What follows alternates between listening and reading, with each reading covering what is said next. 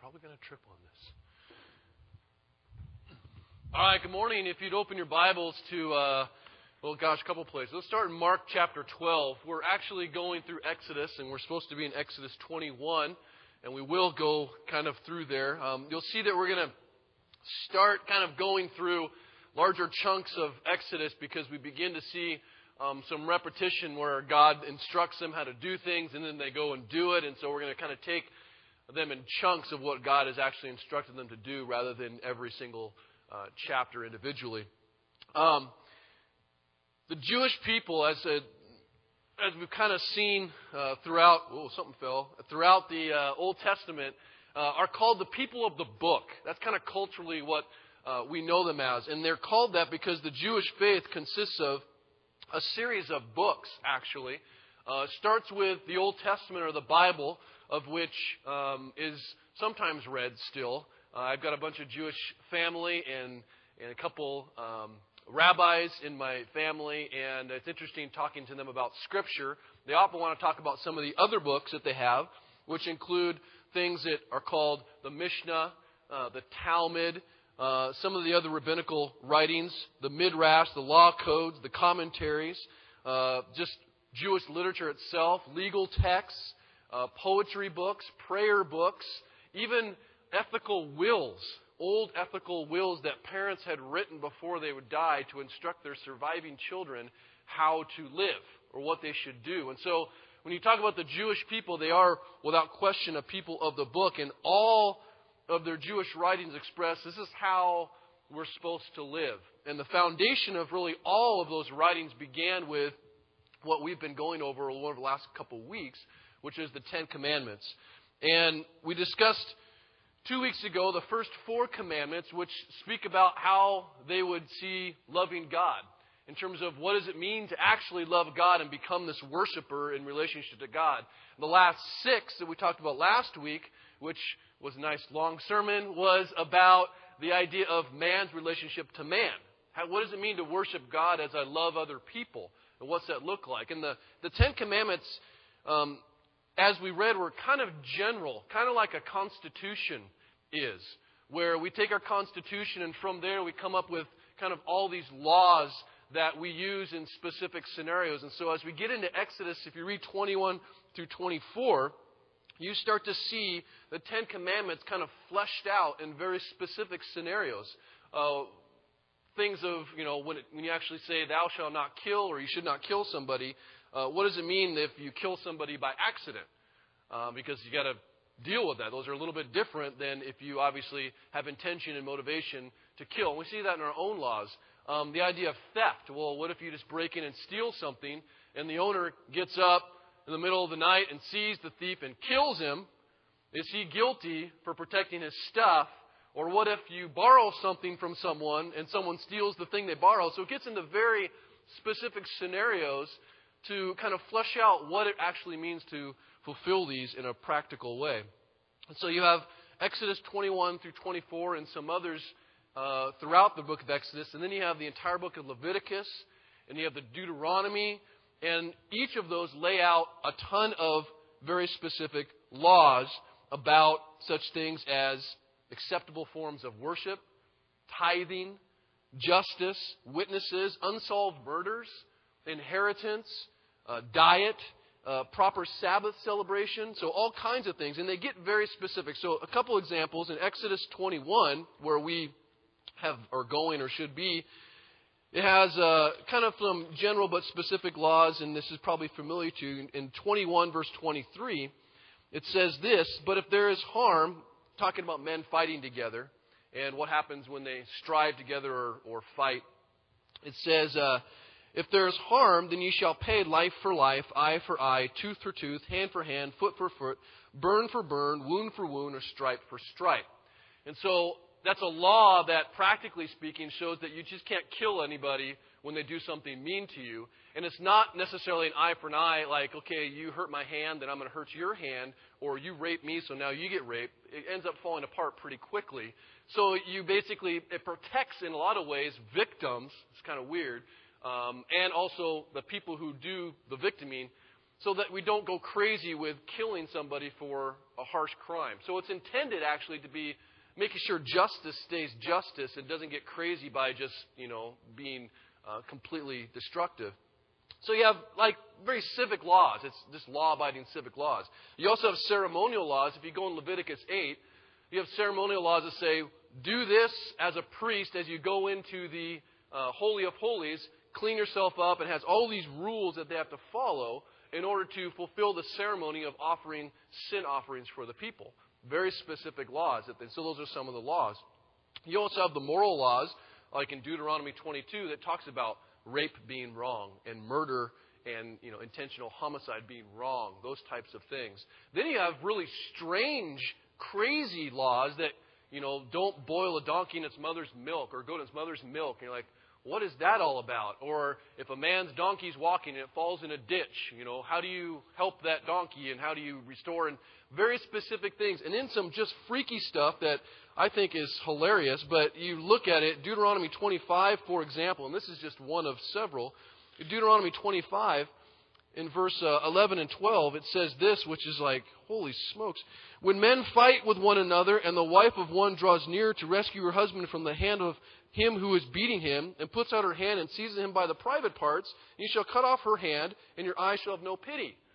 That's one of the laws. And you're like, first of all, just the fact that God had to, make that law shows that this was happening somewhat regularly. You think about it. But you go through the Old Testament, and you have 70% of these 5 books are made up of laws that are some civic, some ceremonial, and some just weird. And 70% of the first 5 books, which amounts to 613 commandments that are given as would be characterizing the law that is Israel's Mosaic law. 365 of those are negative of what not to do, and 248 are positive or what to do. And so, praise God that we don't have to, find righteousness, or that we are saved not by our obedience, but by Christ's obedience perfectly to the law, because we fail. And if you don't think so, I can give you one of the 613 that will probably show you where you have broken the law. And the fact is that the Pharisees and scribes and several other religious people dedicated themselves to knowing these 613 laws, plus all the other books they created. So these guys studied and studied and studied. And particularly, the scribes were the guys that would really teach most of it, and they would copy it all the time, and they served as jurists a lot of the time. And these were the guys who were the bookworms of Jewish culture.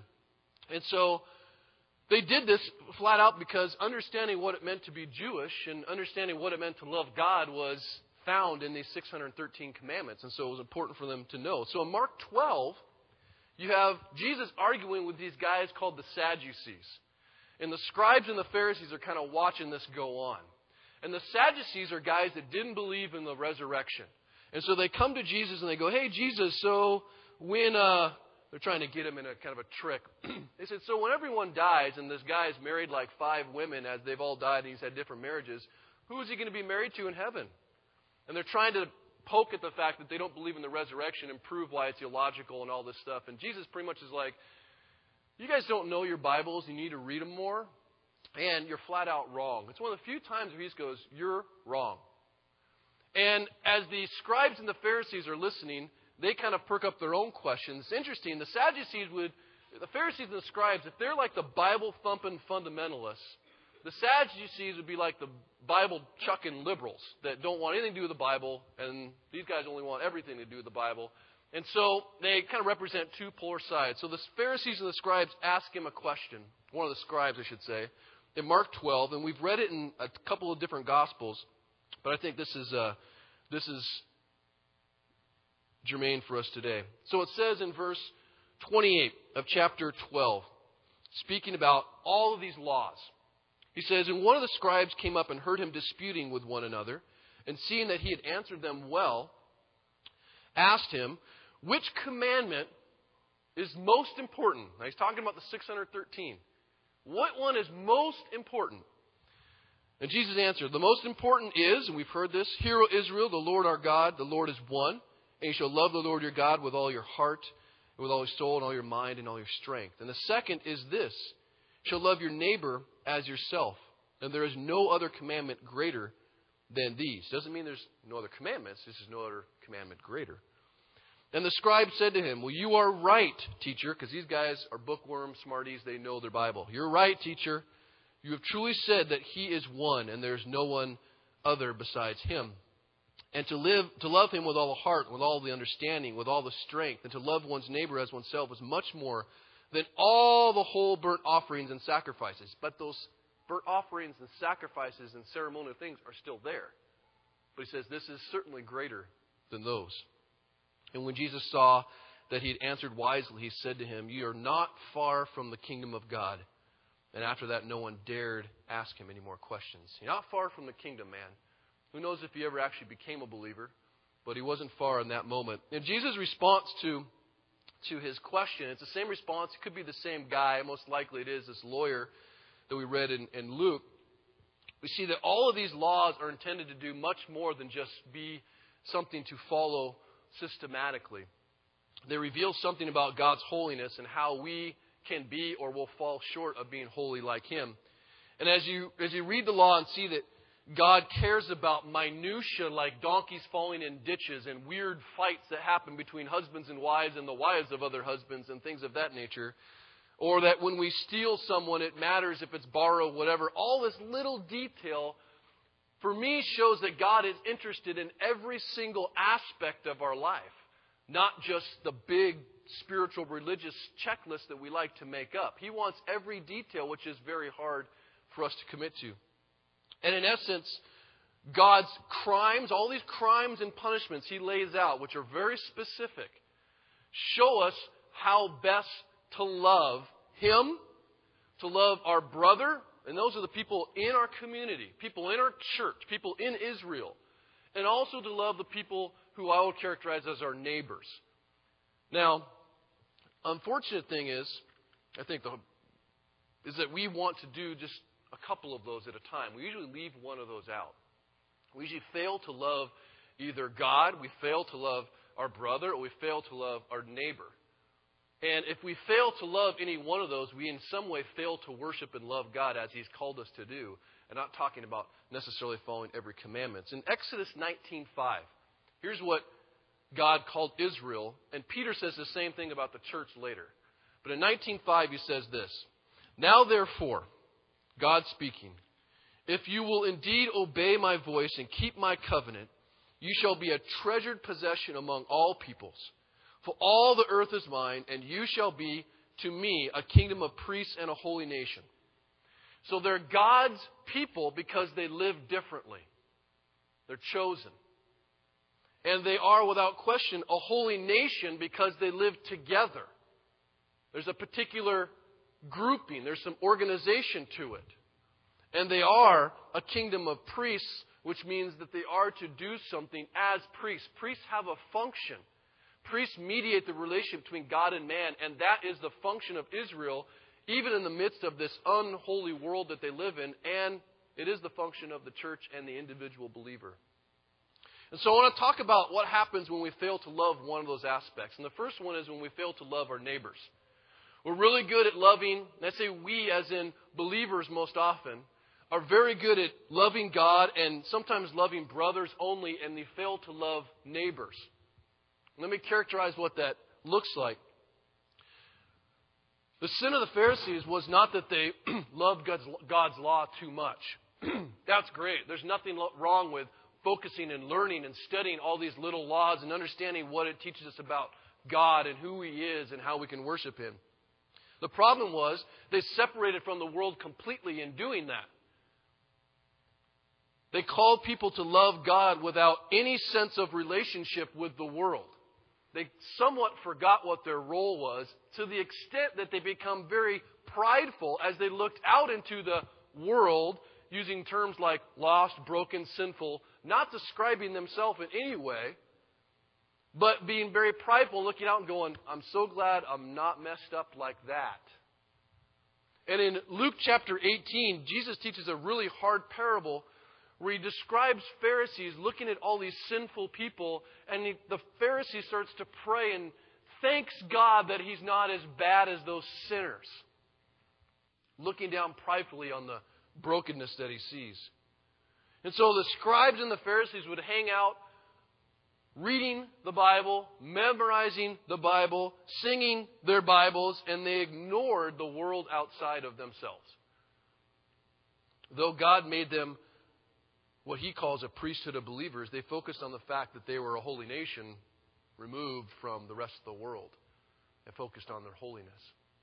Now, churches and Christians, I think, make this mistake by getting so much into their church, into their own community, into their own traditions and their buildings and even their laws and the laws that God has, that they fail to get actually excited about Jesus himself and just the stuff.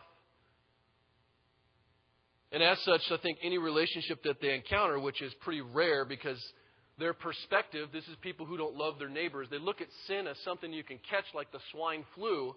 And because they don't want to get dirty, they stay away from as many people as they can who might have the sin disease.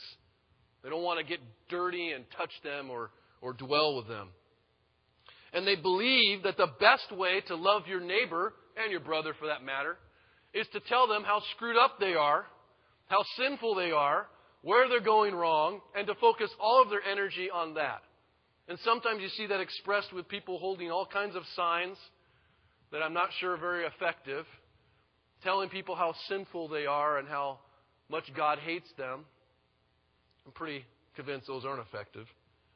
And though they might actually be in some of the things, not the sign people, but the people who are so focused on the purity part, they might actually be accurate in what they're saying and actually truthful in what they're saying.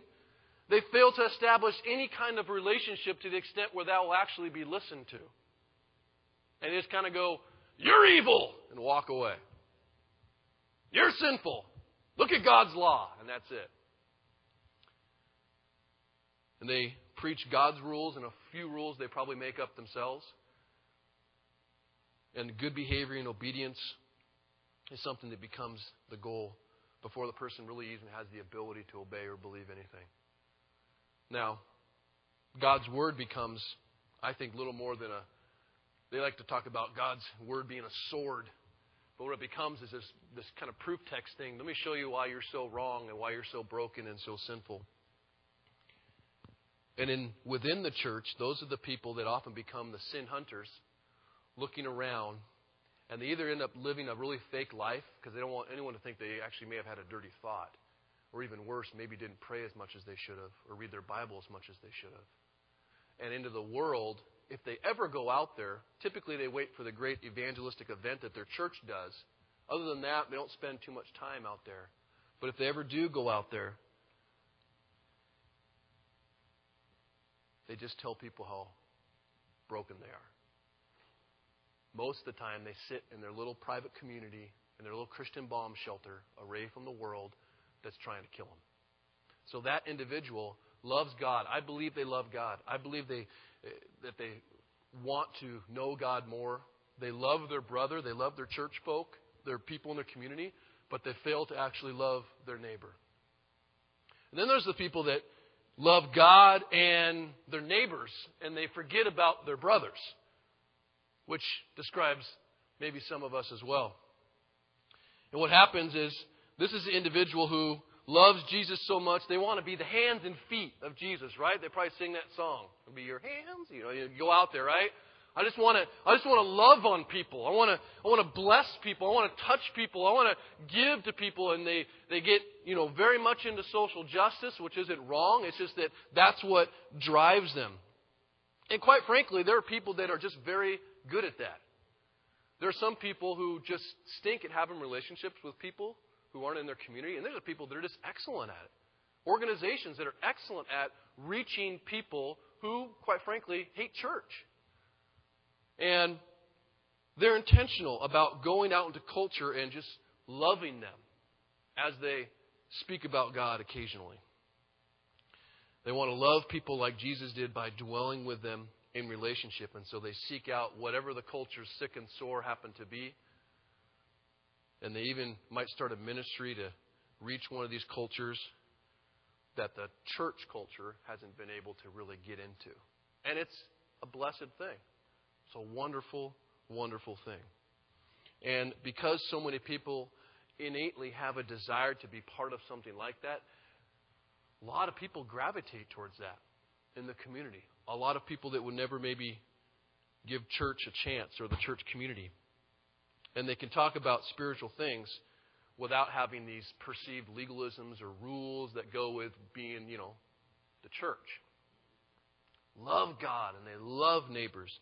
But the problem is that when you only focus on relationship, which Jesus says is important, we got to love our neighbors.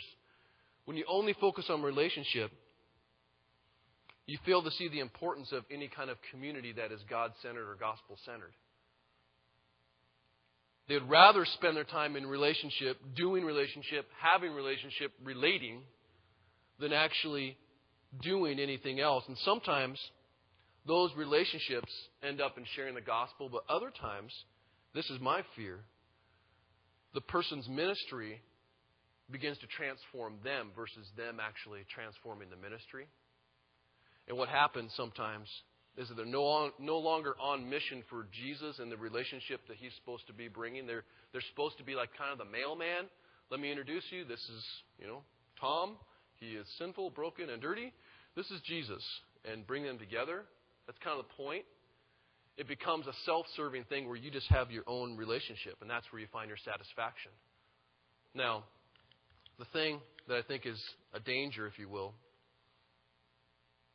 is that they fail to actually lead them or find value in joining the body of Christ and leading them into the body of Christ.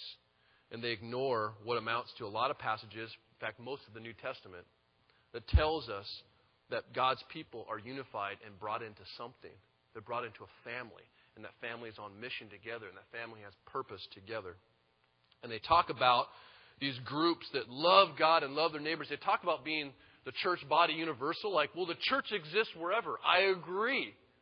And they never push people into or invite them to a community that could care for them and maybe, in fact, actually challenge them to grow. Now, I think these people love Jesus. They talk about Jesus. They celebrate Jesus oftentimes. Sometimes they even worship Jesus, but they get very close to despising the body of Jesus, which doesn't make sense to me. Now, they love the Word and they proclaim the Word, but they never invite anyone into those gospel-centered things where they will actually maybe be transformed by something powerful. There's value here. We'll talk about that in a second. But they love, I believe, God. They love their neighbors, but they fail to love their brothers. They fail to love His body. And then the last one is people who love their brothers and neighbors and they fail to love God. And God goes out the door. And what this looks like is that these people fall in love with the culture and the world so much, whatever aspect it might be for them. And these individuals and sometimes groups and even churches are so intentional about loving the culture that they bring all that culture into their community, and the culture begins to transform who they are and even dictate who God is.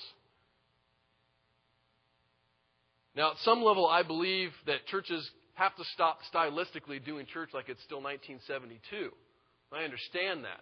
But we should always be, quote, doing the gospel as if it's AD 33. That doesn't change. But my fear is that goes out the window.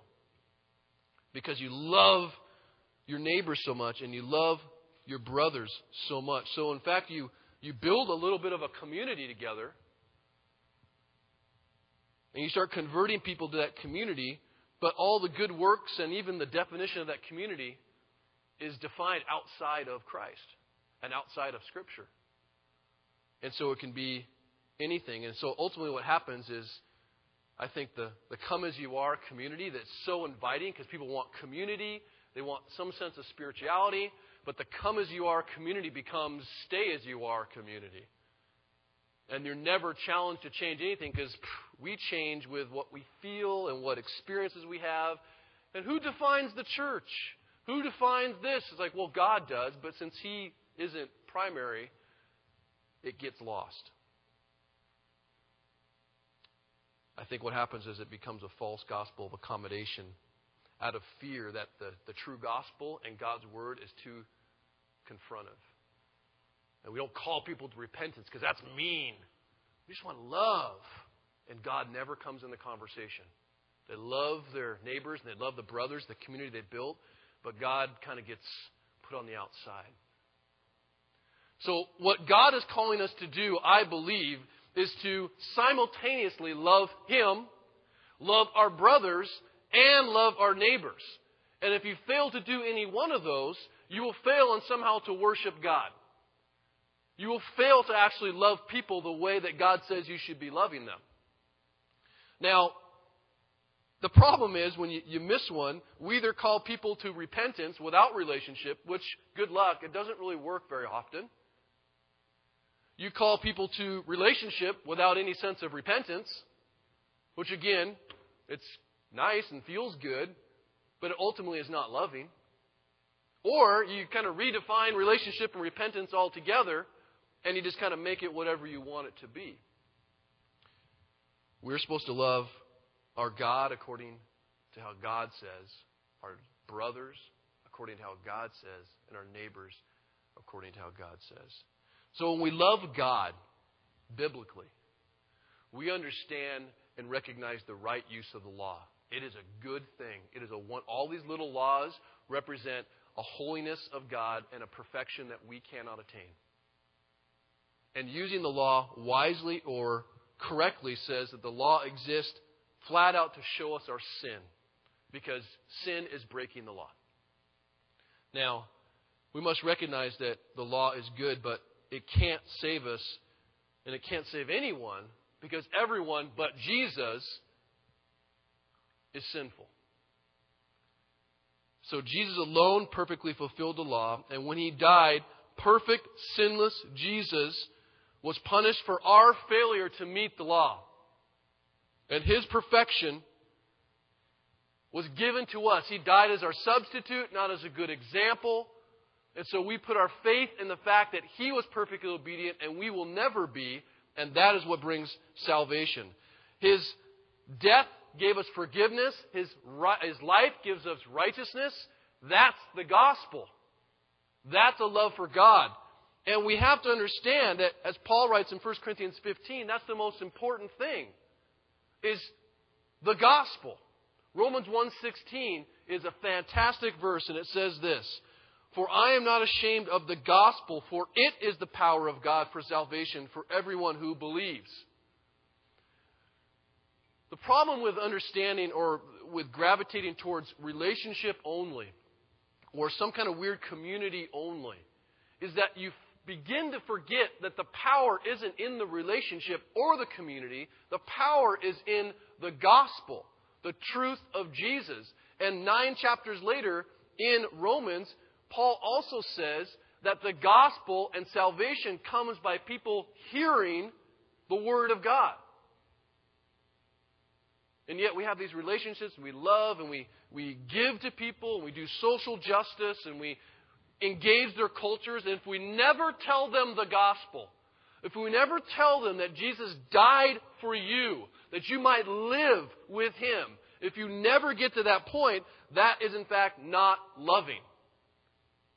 That has to be primary. We have to recognize and understand the power is in the gospel. Relationships make it possible to communicate the gospel. But that is the point, is to tell them the one truth they need to know in this world. So we do that. And then we see people believe the gospel. This foolish story that we're so afraid to tell some people. And if we actually believe that those words, that Jesus died for you, that He took your place on the cross and took the death you deserved, that He gives you new life right now and forever, if we really believed in the power of those things, we would tell everyone. But we're always worried about, well, I don't have the perfect, they won't listen, they'll be offended. It is foolishness. But it is the wisdom of God. And so we see people believe in miraculous ways. And then we invite them together as people who understand that they are rebellious, they are depraved, that I'm a sinner, I am broken, I am not worthy, but we gather together as the church, as brothers of the same salvation story. And we gather together to worship what God has done, not what we have done. That is the church. And we covenant with one another in mutual submission. And we behave like a family. I don't know if you understand, and Kayla and I were talking about this the other day, what a joy it is to just see people come on Sunday. And when you're not here, what an encouragement it is for people to come. We're going to probably go to one service in the summer simply to make it easier for the kids stuff. Now, I remember we broke into 2 services. It was like, it's hard for me to see this person. It's hard for me to see that person. It is a joy to see people on Sunday. And the church, though, has more purpose because there is no other time, and maybe you have other places, but there is no other time that the church, the body of Christ, the people who believe the gospel are called together. And there are very few places, if any, do you come and you worship together. And you give God praise together and encouragement together. In more than just a practical way, in a very spiritual way. You organize your life between that is what we're going to do. And people come into church, there are very few places where you come and you learn openly God's Word. Just flat out declare, here's God's Word. This is what it means to love God. This is what it means to be loved by God. There are few places that happens at the church where we begin to experience a community that genuinely loves each other without expecting anything, but I love you because Jesus loved me. Where we get encouragement and equipping to know what we do. That's what the Bible says the church is for. You become a believer. You come in. You get equipped. They teach so you can go out and tell others the gospel. We learn together. We grow together. And it's not just fellowship. There is love. There is friendship. There is joy. There is come over to my house and eat dinner. Why? Just because. But then there's that piece where say, I love you too much to let you stay where you are. Generally, you don't get that in any other community.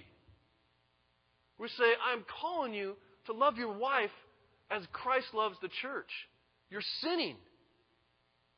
What kind of friend is going to tell you, generally my experience with non-Christian friends, they just agree with you regardless if you're sinning or not. I can't believe you did that. Right? They won't tell you, you're wrong. You're sinning. You need to repent. You need to confess. That is what the body of Christ, and we come together and we confess and we find forgiveness and we find encouragement with our brothers, and then we go out equipped and strengthened, knowing that I'm not charging the hill by myself. I look back and there's actually people there. We get fellowship and we get accountability. Hebrews 10 says it like this. Yes, we study God's laws, but that's for a purpose. And Hebrews 10 says in verse 24, and let us consider, this is what the church does, let us consider how to stir up one another to love and good works, not neglecting to meet together as is the habit of some, but encouraging one another all the more as you see the day drawing near. So we come in not like a Christian bomb shelter to stay away from the big bad world, but we do come in to be open with one another, to confess our sins to one another, get encouragement by one another, challenged by one another, that we might go out and proclaim Christ. We love our brothers. And then lastly, and maybe this is the thing that a lot of us fail at, we're also at the same time as we love God and love our brothers, we're to love our neighbors. Now, that means we just don't stay in the church. We don't just stay in our gathering. We can't ignore that our neighbors around us who live in all kinds of different cultures that we're all experiencing in our own ways. We go out, and as God has uniquely gifted us or given us particular context to be in, we proclaim the truth. Now, a call to being missional is not for a call for the church to be on mission with Jesus, to do a bunch of events and a bunch of things so that we can say, look, I'm giving my money to this church and they're doing evangelism. I can see it right there as they put up their thing over there that we do once a year. Right? And we could say, look, we're doing evangelism. No, it's for the people to live and speak the gospel wherever they are at. So many times I have people wondering, like, well, what is the church doing for this? When is the church going to do this? Why isn't the church blessing this? Okay, well, you're the church. But we get stuck in that mode where we're just loving God and our brothers, and we're like, well, the church will take care of the neighbors. What are you doing? There are plenty of neighbors for you to take care of right now. It has nothing to do with a church event, has nothing to do with a church philosophy, has nothing to do with a particular road group. It has to do with you as an individual loving your neighbors, whoever those might be. Now, what we have to do in some ways, I think, is delineate the role of the church and the role of the individual. John 17, we'll close with this, I think is a very key verse in my life.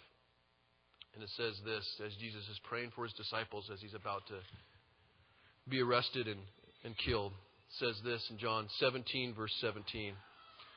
God bless that voice. I love it. Sanctify them in truth as he's praying for them. Your word is truth.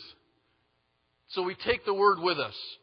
As you sent me into the world, so I've sent them into the world. Well, he came and he lived and he dwelled with the people. For 30 years, he looked like a normal Joe. As he sent me, I've sent them.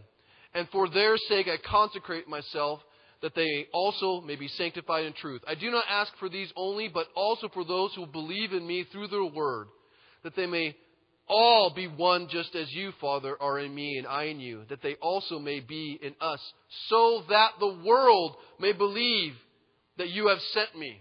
Not so we can have fantastic relationships or build communities apart from the world. Our goal and mission is that the world will know the wonder and beauty and awesomeness that is Jesus Christ on the cross.